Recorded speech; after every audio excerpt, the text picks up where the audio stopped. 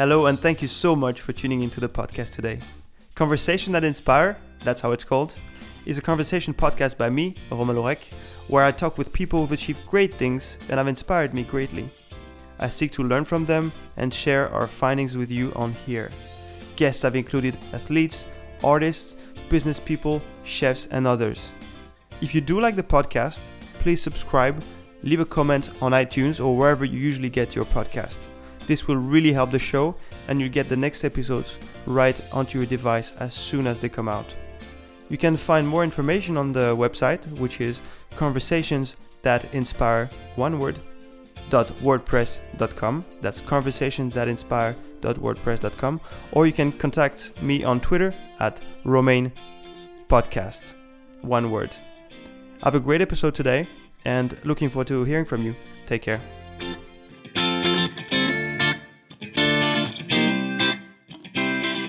And in the football, Manchester United lost to Arsenal today. Do you have any interest in football in general? No, I don't actually. No. I'm really not that interested in football whatsoever. But So Ashley, we're here at your place drinking tea. Yeah. And we're talking about your great podcast project, but also something that I would like to hear about today would be your upcoming album release. Okay. How that came across, in which way that was challenging, it's still challenging. Yeah. Like all of it is challenging. So you've picked it up much more than it should be, though. Upcoming album release. It's just a handful of songs. But so when is it due to come out? Or when would you like it? It's a rolling deadline. So it used to be January 2016, and it's now Easter 2016. It'll probably be April, I suppose. So what made it move? Money. That is the main barrier to any sort of music, and that sounds very sort of downbeat, but that really is the main barrier. Like, I have to pay for studio time, or people to mix the records, or people to appear on the records. It's one of those situations where you have to spend money to make money, I suppose. So it's become quite an expensive project. So if you could have, if you had the money to spend in the first month, whatever you've been spending for the past 6 months, then the project could have been wrapped up by now? Yeah, it would have been wrapped up by now, but it's also just time. I mean, trying to balance a sort of full-time job with sitting in a studio and playing one song for 2 hours to get it right is pretty difficult. You know, I don't have the time. So it's it's coming along, but it is just a hobby. It's not my sort of main drive. So. And so you have to do a lot of retakes before you get that right. That song right. Yeah, primarily because I can't sing. So there's quite a lot of retakes. For a singer, that's quite a lot of retakes to do before it all goes well. So it's not been too bad. I rushed through most of the EP, so I've got 2 sets of songs coming out, 6 songs on each, and I rushed through most of them in about 2 days. Actually, 2 days of full recording, and it's just me and a piano, me and a guitar. In a hall, so it's got quite a nice sort of reverb to everything.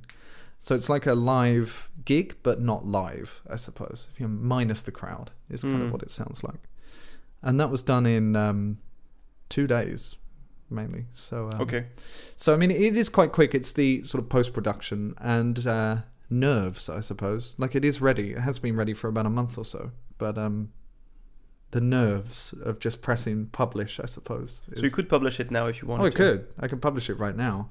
But I think I'm more scared of what people are going to think of it. I suppose that's it. It's tough, you know. It's the first time I've done it. So in which way is it going to be different if you release it in 2 months? I don't know. Maybe I'll just reconcile with myself that it's fine. I'm not sure. But so, yeah, okay. Are you hoping people will listen to it? Well, I'm hoping people will. Otherwise, I'm just going to listen to it. It's going to be like 100 downloads. It'll be me, just with different email addresses or something. But no, I hope people will listen to it. I think the songs are good. I think they're... I believe in them. I think they're pretty good lyrically. I don't think they're particularly difficult to play. But I think they have a message to them, and I think they capture my feelings and stories. So... that's all you can ask for, really, I suppose. I'm pretty proud. Is it a song that really stands out for you in that last album? Yeah, I suppose the one that stands out most is... I don't really know. I suppose I write a song every week or so. One song a week, at least. and some go straight in the bin, and some I keep. So it does sort of change which one is the standout. Is that an objective you gave yourself once a week? No, it just happens sometimes. What are the moments when do you write songs? On the train, a lot on the train. And you commute on the train from Malmö to Copenhagen, so that's a lot of time. Yeah, so it's a lot of time, but not so much now. It's a little bit fragmented, the journey, but it's just a good time for me to write stuff. I don't know why. It's very good to observe people on the train, I suppose, and try and tell a story. So you might see a guy who looks a little bit sad, and then you can sort of hypothesize why. Maybe his lover's left him. Maybe he's running away somewhere. Whatever. There's different sort of sparks of sort of inspiration, I suppose. So that's where I write most of my stuff. But I mean, the song that stands out now is one called Walls, not the ice cream company, but like an actual wall. And it's just about. It's actually about. I suppose my other half, and it's about sort of how we sort of broke down sort of communication barriers between each other to sort of help each other through a very difficult point in our life, I suppose. That's all. Very sort of high level. But I suppose that's the standout one. It's also the easiest one to play. So that's also why I like it. But. And has she listened to it? Yes, she has. I don't think she likes it, but she has listened to it. She prefers this sort of stripped back sort of acoustic feel, and that's one of the songs I've actually put a band on. So there's a drummer, guitarist, keyboards, organs. So I don't think she appreciates that so much. So not so much the type of production, but the lyrics. Yeah, she's not a big production fan. I mean, it's too poppy, I suppose, is probably her main feeling. But. So when did you get the idea? Okay, I'm going to do that album. I'm going to go for it. I'm going to write the songs. Well, I'd always sort of been writing songs like here and there, and then I would play them at open mic nights, open stages and whatnot. But then it's just the same group of people that hear them, so and that's nice. I mean, it's good. It gets a little sort of fan base between you. But I just thought, well, I don't know. It sounds really bad being only 26 years old, but I'm not getting any younger, so I may as well do it. Like, well, it's a relatively low cost for what you get. It's sort of a cost to output is a pretty sort of good ratio. So I don't know. It's just fun. It's just a hobby, and it's something that sort of took off and snowballed. And then a guy saw me play in a pub and said, I think you should put these songs on a record. That's just sort of how it goes. And so, yeah, it just kind of snowballed, and it's something I don't mind doing because I would only be playing them at home otherwise. So it's actually nice that other people get to hear them, I suppose. So were you able to build yourself some network in the music by playing in those pubs? Yeah, it's a very small network of sort of local amateur musicians and things. But yeah, it's a nice network. So I use a couple of them to sort of just play with in pubs. I use some of them to help me with records. And yeah, it's a decent sort of crowd. And how did you find that studio and that probably sound engineer that you wanted to use for the album? Again, through this same sort of community. So we all just know one another by name, and we see each other play every now and then at pubs and things. And they do a lot of their sort of own home projects, like their studios are in their basement or their kitchen or whatever. And it's just from random bits of equipment that they've accumulated over 20 years or 30 years. And so some of it works really well, some of it doesn't. But that's kind of the fun of making music, right? Is that some stuff sounds completely different. Like if you record it differently, it sounds differently. And I don't know, there's different instruments they have or different rooms or I don't know. It's fun. Like noise is fun. Do you get to understand all the most of the variables that go into how the sound sounds? How do you mean? So it sounds like if we would be having this conversation so we know for a fact that if we'll be having the same conversation in a room that would be shaped differently with different objects, then the sound probably would sound very different. The sound would resonate differently. Yeah. And also it sounded to me like you were saying that depending on what material people would be using, then the sound will be quite different, or the instrument will be different from one to the other. Yeah, it does. And there are differences. There are definite differences in how sound is recorded and how sound is made. Like, definitely. So instruments sound different. They could be the same make of guitar and it will sound different. depending on how it's been treated, how somebody's played it before, how hard it is to play, how well set up it is. I mean, there's lots of different nuances. And you can't always hear them, but you can feel them, if that makes sense. So, I don't know, yeah, so I base a lot of it just on sort of intuition, I suppose. Yeah. If I think it sounds good, then it probably does. And if nobody else thinks it sounds good, then, well, that's tough shit, really. Like, I like it. So, I mean, ultimately, there is a little bit of being selfish, I suppose, to making music. You are really making it for yourself. I mean, it's a bit like a stand-up comedian. I mean, you're making other people laugh, and that's really great. But really, it is a board to get your feelings out. And that is a bit what music is.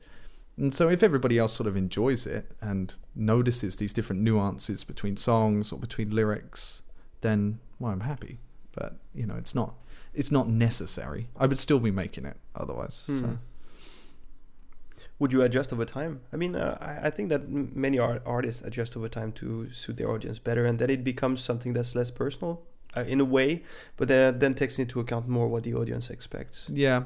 I mean, at the minute, I haven't really thought about it because I don't really have an audience. So, I mean, it's not a very small audience. But I think if you become sort of, like an international superstar, I mean, look at someone like, I don't know, who's really famous right now? I don't know, Taylor Swift, for example. And you even compare her early stuff, when she was already very famous, to now her more recent stuff, and it's become a very sort of middle-of-the-road electronic blend that could be anybody else, really. I mean, it's definitely adapted, yes, to suit an audience. And, I mean, that's good and bad. I mean, you've got to satisfy an audience to some extent, but I'm very much of the belief that you should sort of keep your personality in it, you know? Like, otherwise I could be telling anybody's story. I could be writing any lyrics. I've got to believe in them. Like, otherwise I don't see the point. So I'm a little bit tough on that, I suppose. My stance is very much that, I like a song with soul, I suppose, and I like it to be played with soul. And it doesn't even necessarily have to sound good, production-wise. It just needs to have some feeling to it. And I do think a lot of people adapt their sound to suit easy listening sort of pop audiences. And that works. And if that works for them, that's great. But, I don't know. I've never really thought about doing that myself, I must admit. For now, I just play what I like, and if people like it, they like it. If they don't, they don't.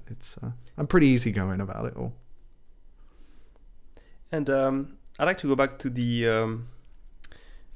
earlier you said you have to invest to get something out of it again. So what are the ways you anticipate that this next album in which you invested will generate some revenue or opportunities for you?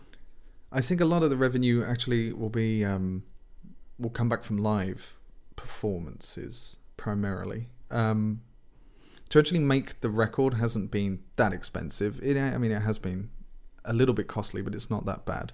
A lot of the revenue will come back from live performances. So that's what I hope, at least. I hope to sort of put on a decent show, albeit a little bit subdued at the minute because it is just me, and hopefully connect with people in the audience and then sell the music through that. I mean, that's kind of the only outlet you've got at the minute as well. So I don't know. Live performances, I suppose, are where I think a lot of the money is made, especially when you're starting out, because it helps you build a following. But I haven't really given it much thought, to be honest with you. So maybe it won't be very costly. Maybe in like a year's time I'll be a millionaire, and then it won't be very costly at all, and I won't worry. Or maybe in a year's time I still haven't like had one download, and then I'll be like, shit, that cost a lot of money. But it's nice to have. I mean, ultimately, as long as I have a sort of album of stuff that I'm proud of, it would be really cool just to say to friends or family or kids when I eventually have them, or whatever, just to say, look, this is something I did. You know, this is something I put my mind to, and I spent time practicing, and I spent time writing, and I told people how I feel, and it was embarrassing, and it was sad, and it was a little bit tough, but this was the finished product. Like, this is what it is. So, yeah, it makes me proud, I suppose. I won't admit it, but it does. So. And have you dabbled with other medium to express those same things? Yeah, a little. Poetry, a bit, because that's sort of it's very sort of like a blood relative, I suppose, to songwriting. So poetry a little, but a lot of it actually comes through my own work. I mean, not so much now, but especially when I worked as a journalist, a lot of it can be expressed in sort of writing long features on people or places or... So yeah, I don't know, writing generally, I suppose, but I'm not particularly artistic otherwise, so I don't paint or sort of make things. I'm not very good with my hands, actually. So my girlfriend will attest to that. So more ways than one. but yeah, so it's no, poetry and sort of writing generally, I suppose. I like to write. It's fun. I can communicate better by writing than I can by speaking. So it's I like the written word. They're the main outlets, I suppose. Are you interested in playing with bands? Love playing with bands. It's getting people to play with a band and commit to regular rehearsals that's the problem. That's the tough part. Yeah, that's the hard bit. Actually playing in a band is really, really easy and quite good fun, as long as you know how to play an instrument. In fact, some people are in bands and they don't even know how to play instruments, and it's still good fun.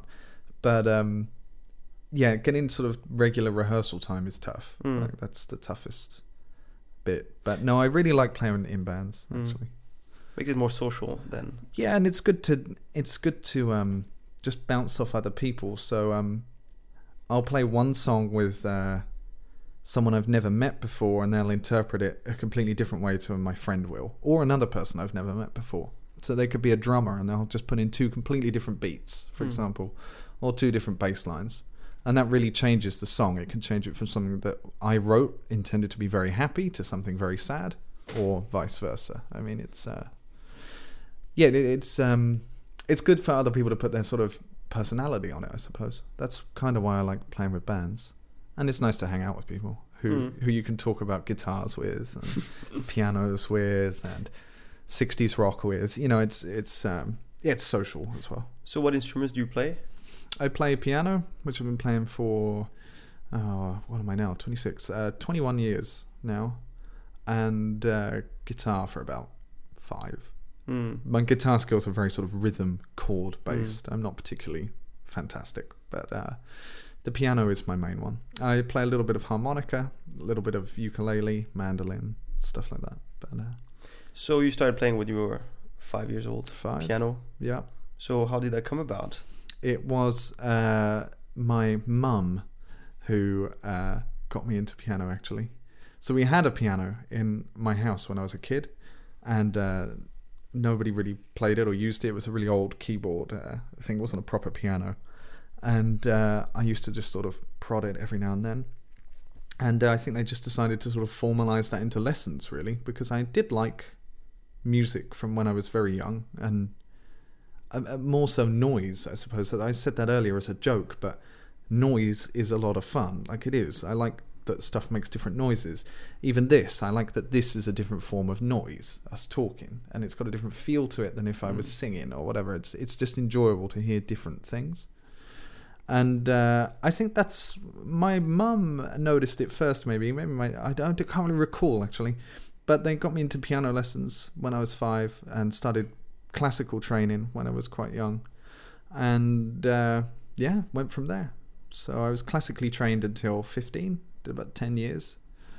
And then dropped out of classical training and focused more on rock, pop, jazz sort of stuff. So how many hours did you dedicate to that back in the days when you were classically being trained? Okay. When I was 5 or 6, because it's very hard to get a 5 or 6 year old to concentrate on anything, probably only about 20 minutes a day. Then when I was really into it, when I was about 10, 11 or 12, when I used to be in sort of music festivals and competitions, and I used to win sort of contests for my piano playing in my hometown and stuff. And then I would play maybe 2 hours, 3 hours a day, which surrounding school time is quite a lot.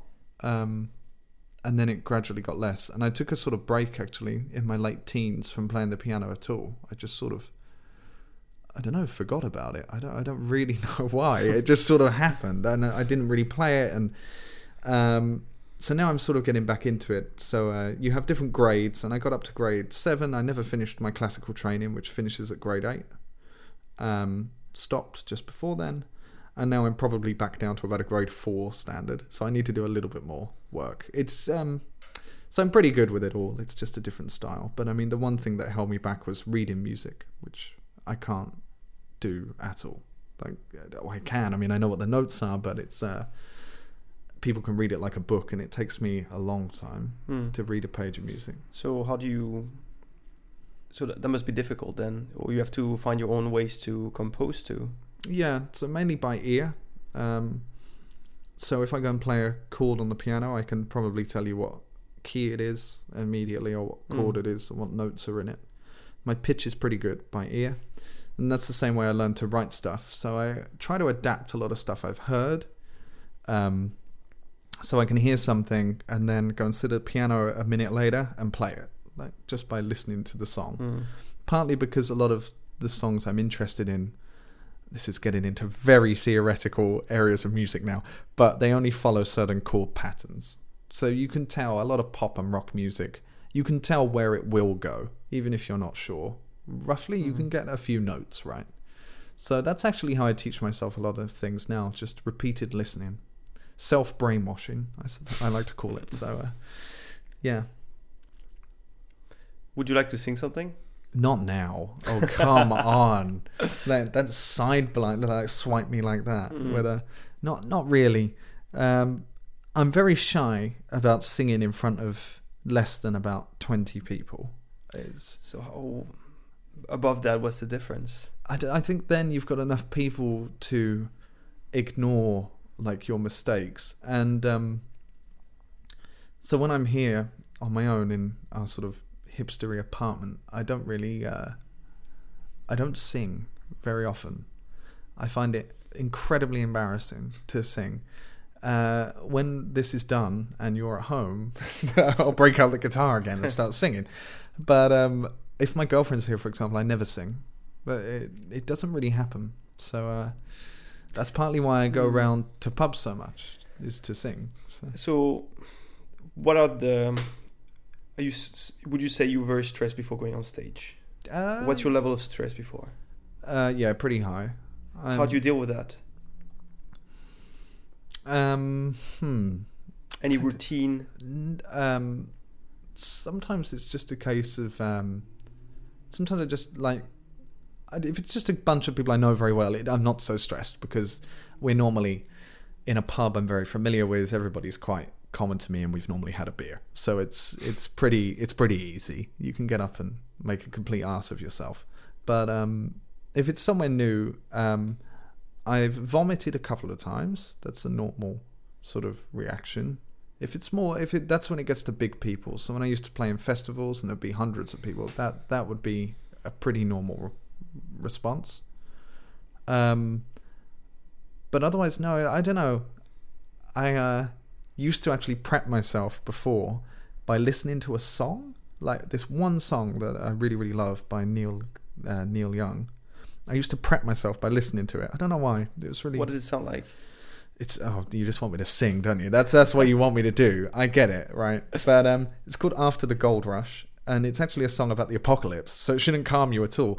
But it's just got a very sort of nice, simple sort of piano melody to it, and it's quite a chirpy song, actually, even though the subject matter isn't. It's quite hopeful.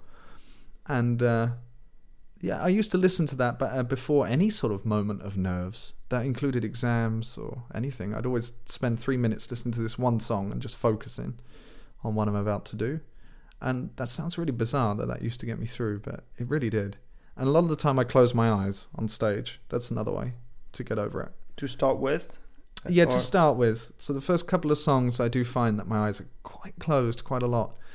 But they do open up. It's just a good way for me to connect with what I wrote, I suppose, in my head and picture the scene. And then once I'm comfortable with it, I can sort of open my eyes and let other people see that. Do you know what I mean? It's your eyes really are the sort of, I hate the cliche, but it's true. They are the sort of window to your soul, so to speak. So I don't like people looking at me in the eye until I'm very comfortable with the subject matter myself, I suppose. So I'm quite a nervous performer, I must admit. I find it very interesting, because the reason why you're getting on stage is to, as you said, open up and share your feelings through your songs with an audience. But then there's that one moment in that process that is extremely stressful, and when it's so stressful that you lose sight of what you hear, and then you get even physically ill. And in that moment, when you're so stressed about getting on stage to do music, then you do one thing that pulls you into the music again, is to listen to that music. Yeah, that's a weird one. I know, that's what I mean. It's when you think about it too long. But it's so like I find it very beautiful in that way, that when you're about to get on stage and you're sidetracked and very anxious to get there and do music, then to try to forget about that stress for one moment, then you listen to music. So like music is that's what gets you out there, and that's what also helps you in life. Yeah, I suppose it's fear. I think everybody has fear though, right? Before they do something in front of people. Like even you sort of doing this probably makes you nervous sometimes. I think, of course it does, because people are fearful. You don't want to make a complete tit of yourself. So I mean that's kind of normal, but yeah, maybe now it's not so weird. Now you've said that, maybe it is kind of nice that what ties me back to music is music. Yeah, maybe that's not so odd. But to me, it sounds like this is the purifier. Maybe, you know. Yeah, I don't know what's going to happen when Neil Young dies. That song's going to put me through an awful process. I'll be like, oh my god, this is horrible. But yeah. I suppose it's a nice bridge, I suppose, to what I'm about to do, and I suppose the feeling in that song in particular, and it is typically that song. I listened to a few more, really sort of connects with what I'm trying to convey. So yeah, it pulls me back in maybe. And is it just as soothing then to produce your music and write it, record it, the whole process? Yeah, it is actually, but actually writing and recording music I find a lot less stressful than performing live, partly because you've got a safety net. You can do it again, and you can fiddle with vocals. You can change an instrument. You can play it again. You've got sort of unlimited lives, if you want to think of it like a computer game. Whereas playing live is only one life, really. If you sing out a tune, people know, like, straight away. There's one thing that I really admire about that type of performance is that, and that goes for musicians, dancers, singers, is that a lot of the creative process happens behind closed doors, and it's just the artist and the paper and the instrument, and then a lot of it is done, for most of it, with the idea in mind that at some point that will be shared with a very large audience. Yeah, and I found it very, very amazing, that contrast between going for a long time, being alone with the instrument, and then being in front of tens, hundreds, thousands of people. And those are two very, very different environments. Yeah. And for someone that, if I simplify it, it could sound that it's mostly an introvert thing to do, to be facing the sheet and writing lyrics. Yeah. And it would be a very extrovert thing to do, to go on a stage in front of so many people, and open up that way. Yeah. And I find it quite amazing that to be good in that environment, you have to be good at both those things, or overcome your fears of being. But I mean, it's but I don't think it's that like unlinked either, though. I mean, I like to think of it, I suppose, as if I've written a song, and the performance is like the painting, then the song is the paint. Do you know what I mean? It's all sort of components that make up something else. So it's not entirely impossible or sort of inconceivable that somebody might write a song very privately that they then express, like to someone else in a different way.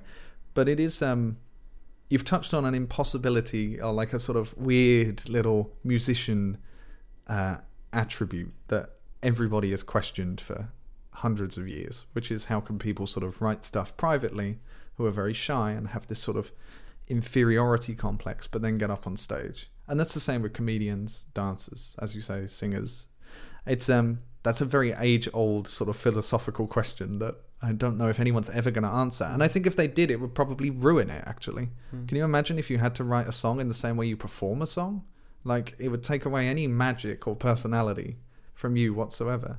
If you had to write a song in front of a live audience, for example, I mean, that would be ridiculous. Yeah, the stakes would be very high. Yeah. So I think it's best not to think too much sometimes.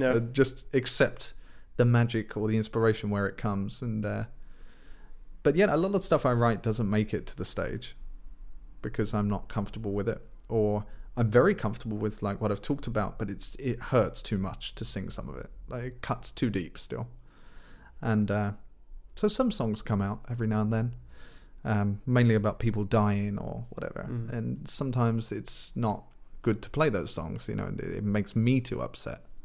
And I don't feel that the audience will connect with it. So it's like a comedian, I suppose, in that sense. You really have to adapt to your audience all the time.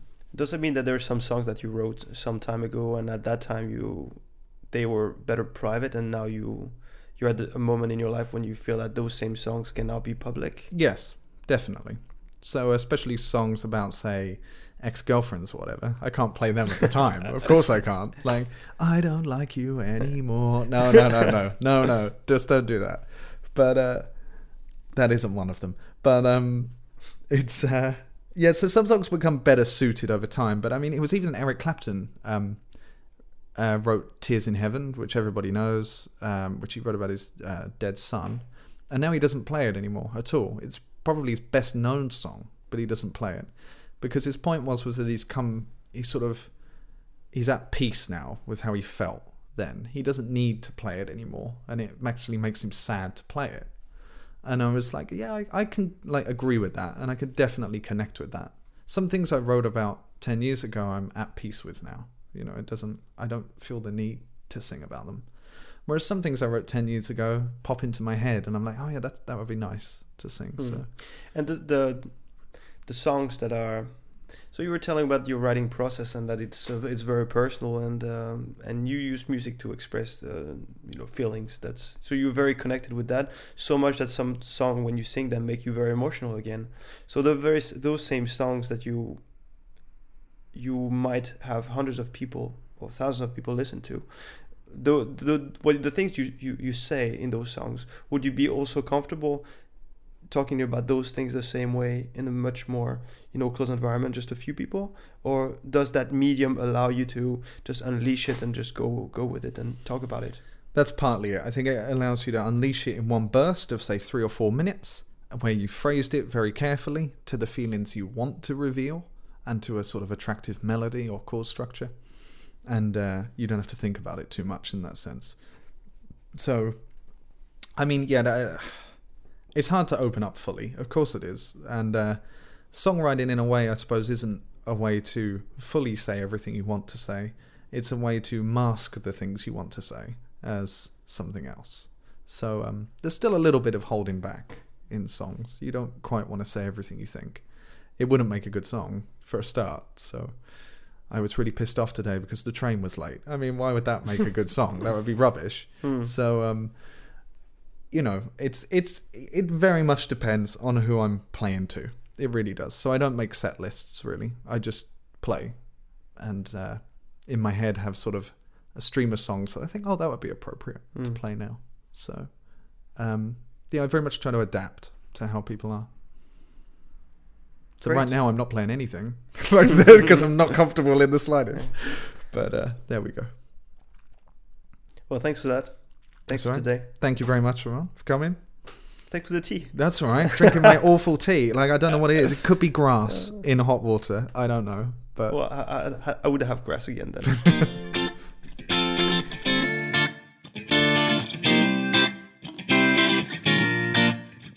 Thank you so much for tuning into the podcast today.